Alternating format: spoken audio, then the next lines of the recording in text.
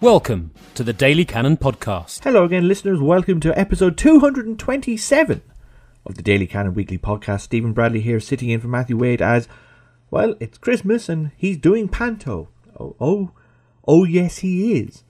And this week, in spirit of what the Arsenal board has done with Freddie Ljungberg, I've been left to do it all by myself.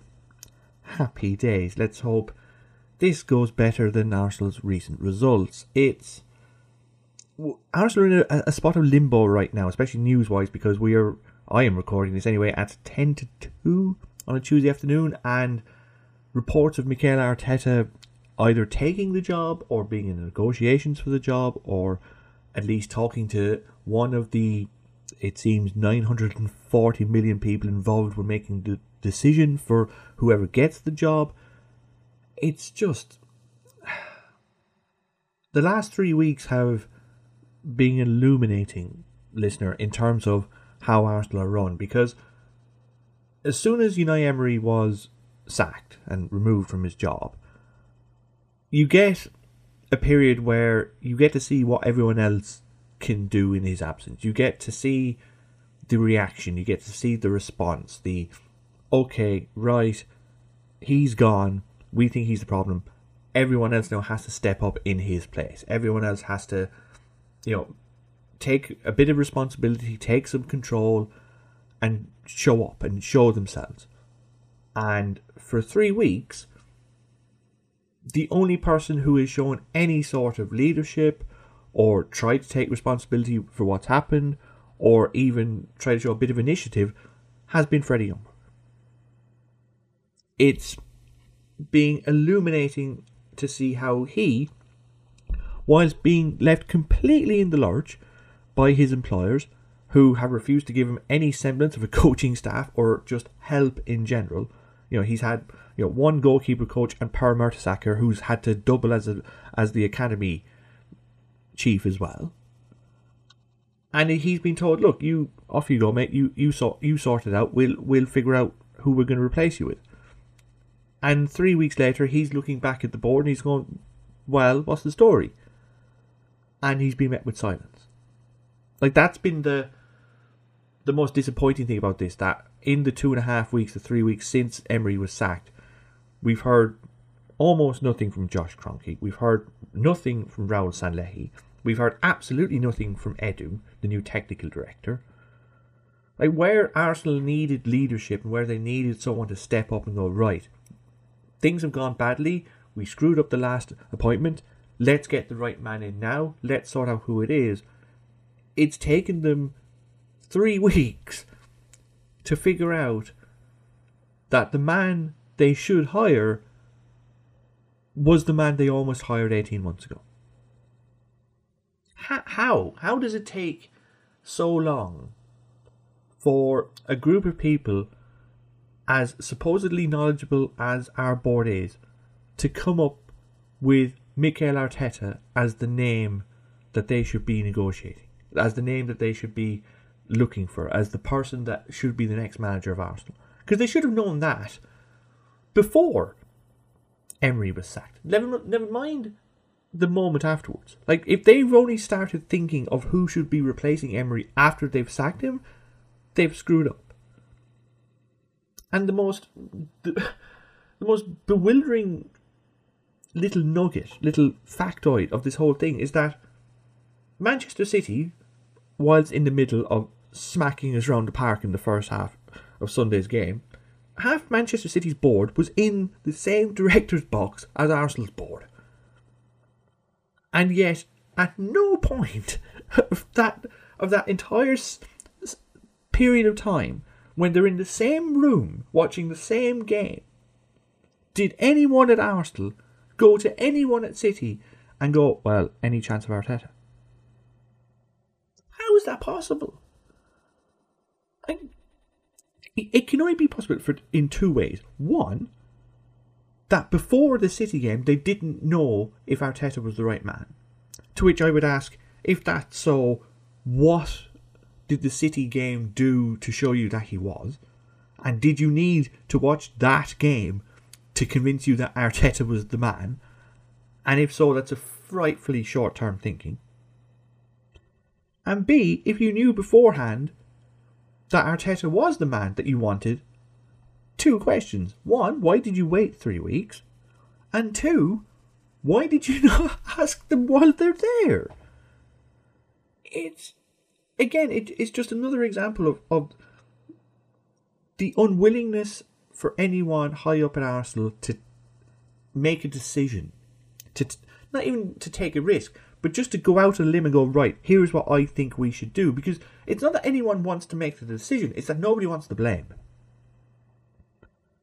It's that nobody wants to stand up and be held responsible, because then they lose their job. They don't want to lose their job.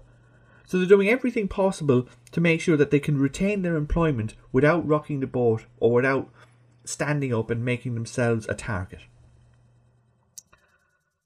And in this business, that's virtually unforgivable. You need someone in control who has a plan and who's going, right, this is what I want to do. I want us to play it such a way. I'm going to need to bring in such a coach, and I'm going to need to bring in such a staff, and I'm going to have to buy in these players. A, B, C, D. And right now we have a board that wants to be seen to be buying players and nothing else.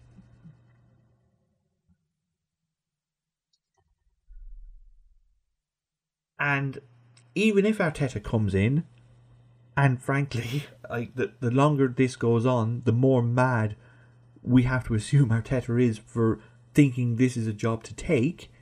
I can't believe I'm saying that about the Arsenal job, but here we are. I mean, Carlo Ancelotti just took the Everton job. I'll say it again. Carlo Ancelotti took the Everton job. Mikel Arteta could walk in, for negotiations with us now and ask for anything, and we can't afford to turn him down. If Arsenal don't hire Arteta now, then it's Ljungberg or bust. Who else is available? Unless you can somehow convince Pochettino to give up everything that he has stood for and decide to manage a rival club, even though he's already said he'll never manage Barcelona or Arsenal. It's just Arteta could walk in and go, right, I want a yacht. I want a new Lamborghini every day, different colours. I want only red M&Ms. And I want my backroom staff to be made up of 15 greased naked eunuchs. And Arsenal would have to give him everything. Because if they don't get Arteta, there's no one else available. And it's a position that they've boxed themselves in through their own reluctance to do something quick, to do something important, to do something with great speed, because they don't want to be seen to make a mistake. Not that they don't want to make a mistake, they don't want to be seen to make a mistake. And it's that caution and it's that reluctance that's going to hurt Arsenal long term. Because even if Arteta takes the job, and even if Arteta is the second coming of Pep Guardiola, and even if he can get this particular group of players to play good football, do you then trust this board to go out and buy him the 3 or 4 defenders that he needs, the defensive midfielder that he needs, and maybe another centre mid that he needs? Because right now I don't.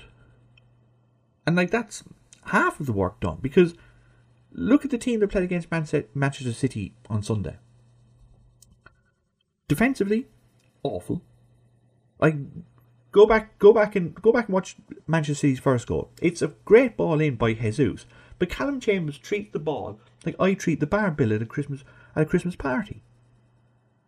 It's shocking how he sees the ball go to Jesus and then immediately gets out of the way of the ball so that he can track a non-existent runner to his right instead of marking Jesus and trying to make a tackle, because he doesn't want to risk giving away a penalty. It's just the fear has gone straight through this team of not wanting to make a positive decision to try and do something. Look at Kolasinac trying to block KDB's shot, the first goal, where he's standing on the line and then when the ball goes to his head, he ducks. It's time after time when Arsenal are presented with an opportunity to put themselves on the front foot, and every time they take that opportunity to retreat, to take a step back, and just invite the opposition on them again and again and again. The second goal, Bukayo Saka is 17 years old, and I'll get it, and he'll learn. But taking 6 minutes to get ready to be substituted is just poor planning. And then to have Kolasinac hobble off the field. Like, never mind staying down, waiting for a stretcher so that you give Saka 3 minutes to get ready. But no, he hobbles off, he takes his time, and then instead of Saka being ready when Kolasinac is coming off, there's 2 minutes where we play with 10 men for no bloody good reason. And even then we're trying to play it out from the back. And what does City do? They see that we don't have a left back. They attack the half space between the left back that should have been there but isn't, and Socrates, who's positionally suspect as it is. De Bruyne gets the ball, it goes to Sterling, and it's 2-0. It's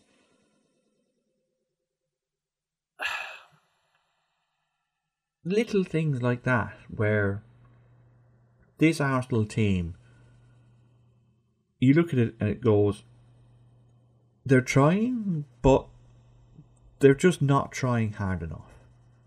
And not to play pop psychologist or try to blame intangibles or stuff like that, but as soon as this team goes 1-0 down, like even against West Ham, they played well for 10 minutes.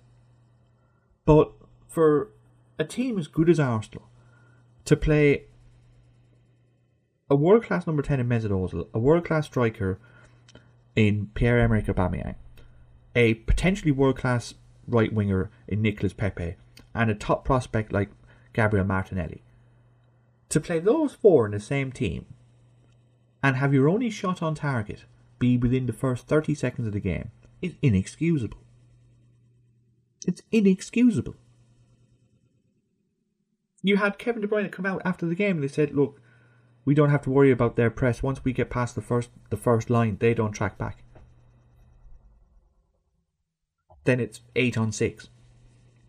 And he was right. For the first half, every time they went past Ozil, Torreira and Guendouzi looked at the black waves of forwards running at them and went, uh-oh, and immediately retreated. And as a result, City scored at will. And look, again, De Bruyne, it's a great first goal, it's a great second goal, and Bernd Leno is nailed on player of the season at this rate, just for that save he made to deny Kevin De Bruyne his hat-trick. But to see that Arsenal team that had 2 weeks ago sacked their manager, to play so timidly, to play so without conviction, without passion, without any sense of urgency, was just galling. And look, even if they had played with all of the above, they still might have lost because Manchester City are really bloody good. But after the first 30 seconds, you were thinking to yourself, oh, Arsenal are, Martinelli's really running hard here. He's after winning 2 50-50s. They've, if they play at this tempo, they've got a chance here. All they have to do is knock the ball. Oh, City have scored, and that was it. You were left sitting there and go, oh, here we go. This is going to be 3 or 4 now. We were right. It's as much as I am looking forward to getting as good a coach as Mikel Arteta into the club, you have to feel that this is only the start of the rebuild that Arsenal needs. That he needs to do a lot more than just coach this team. He needs to coach the next team. Because if this was a team in an American sport like the NBA or the NFL, you would happily concede that this team isn't winning anything and it needs to be completely broken up and you need to start from scratch. Arsenal are now, if Arteta comes in, Arsenal are going to try and play a pressing style with defenders that are comfortable on the ball. And at the moment, we have one defender that's comfortable on the ball at all times, and that's Rob Holding. And even then, he's decent, not great. You've got Socrates who as soon as he gets the ball, immediately looks for someone else to give it to because he doesn't want it at all. You've got David Luiz who tries to be good on the ball, but is more, he likes to use a 7-iron instead of a pitching wedge. He loves those 50, 60-yard balls. When it comes to, if he doesn't want the ball either, he'll just hide. He's done it multiple times already. Callum Chambers the same. As soon as he gets the ball, he immediately looks to his right back. And that's the only ball he's looking for. It's just, here, right, I've got it, now you have it and off you go. Like, they're not actually taking the ball so that they can be progressive with it. They're just standing there in space going, oh no, now what do I do with it? Like, that won't work if Arteta wants to play the same way City wants to play. So Saliba is going to be coming in from San Etienne in the summer. He's good on the ball, but he's also proving to be rather injury prone at the moment. And we have enough players like that. I mean, Bellerin, I know he's still coming back from an ACL and he's going to pick up a few niggles now and again. And Kieran Tierney looks like he's got either Diabyitis or Wilshire-itis. The poor lad. Only at Arsenal can we buy a player that suffers from his left shoulder repeatedly dislocating and us going to the nth degree to prevent it, to the fact that he even wears padding in his shirt under his left sleeve so that his left shoulder doesn't dislocate, and then when he plays against Sebastian Haller he dislocates the right shoulder. Like, as much as we can blame poor planning, sometimes as well you just get bad luck. And the new manager is now going to have to come in, and the first thing he's going to do is figure out who plays left back, because we haven't got any. And then after that he's going to figure out who plays right back, because Chambers isn't a right back, he's a centre back. Ainsley Maitland-Niles has made it perfectly clear that he doesn't want to play there anymore, and he did most of the first half of the City game illustrating why. Bellerin isn't fit yet, and we've no one else. Meanwhile, we have 3 defensive midfielders. One of them's good at defending.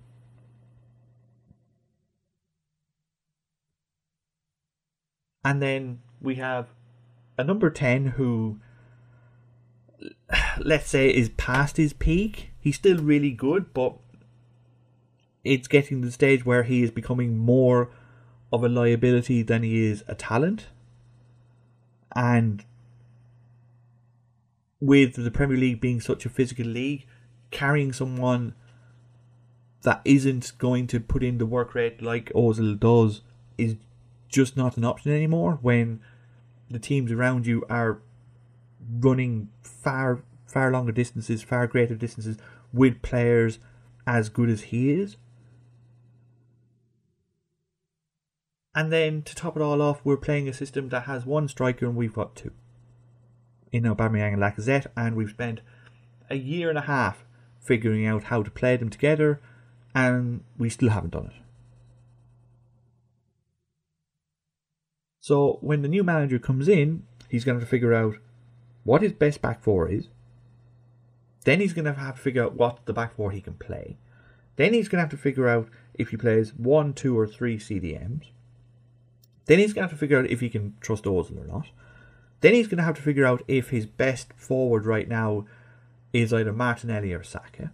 Then he's going to have to figure out if he can play Aubameyang and Lacazette in the same team. And if he can't play both of them in the same team, then because of Arsenal's financial state, he's probably going to have to sell one of them immediately to raise funds to buy a defender. And with centre-backs going for, if Harry Maguire is going for 80 million, good luck getting one for 50 or 60.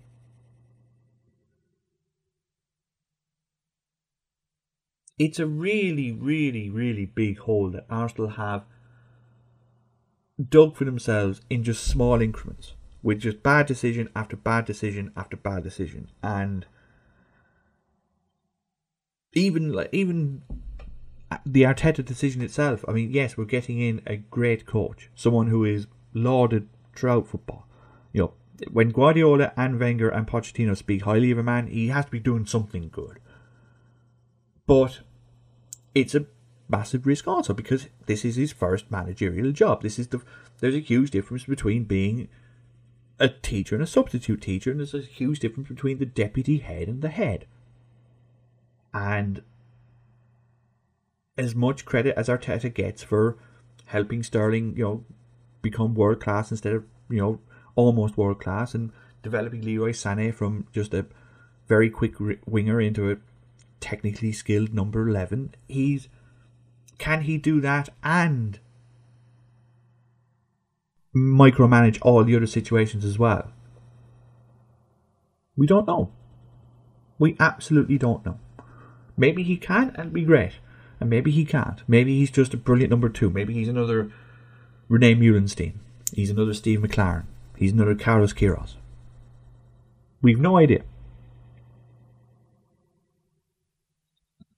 And that's where Arsenal are right now. Do we have any idea how... do we have any idea if the manager's going to be good? We don't know. B, do we have any idea if our best 11, at least our most talented 11 players, are going to be playing in the same team again this season? We don't know.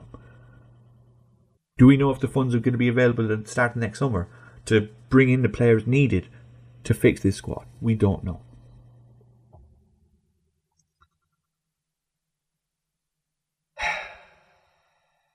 It's not exactly a Christmas-themed podcast, is it? But that's exactly where Arsenal find themselves right now. That they have a lot of questions to be asked, a lot of questions to be answered, and not a lot of people around that are willing to do either. All we can hope is that if Arteta is the man brought in, that at the very least he can start asking the questions that need to be asked of this board. Because they didn't do it for Emery, and they wouldn't do it for Youngberg. And if they don't do it for Arteta either, then we can blame every manager in the world. But the focus should then absolutely start focusing on upstairs and going, right, never mind getting managers out and getting players out, etc. The board has to go. Because if they get this wrong, because they got Sven Mislintat wrong after bringing in a whole load of young lads that look like they're going to be really good, but they got rid of him. They brought in Unai Emery. They thought he was going to be really good, and they were wrong, and they got rid of him. If Arteta is the wrong man, that should be 3 strikes and you're out. It's going to be an interesting few months, listeners. We'll talk to you next week. Happy holidays.